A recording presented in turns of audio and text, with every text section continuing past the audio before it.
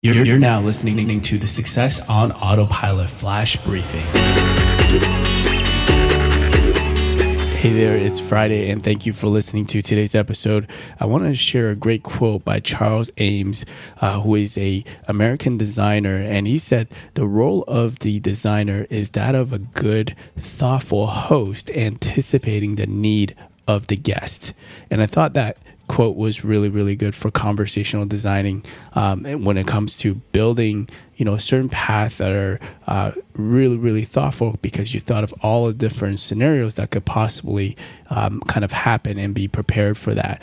And that quote really kind of resonated with me, and hopefully gives you a little bit of motivation as well to build these great experiences.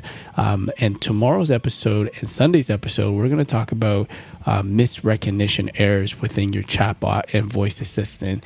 And that is when, the chatbot basically misinterprets what the user have said or typed in and kind of gave a wrong response to that. And how do we handle that error, and how do we write prompts to be able to, bring that person back to the path? So I will talk about that tomorrow on Sunday and Saturday's episode. So thank you for listening, and I'll speak to you then.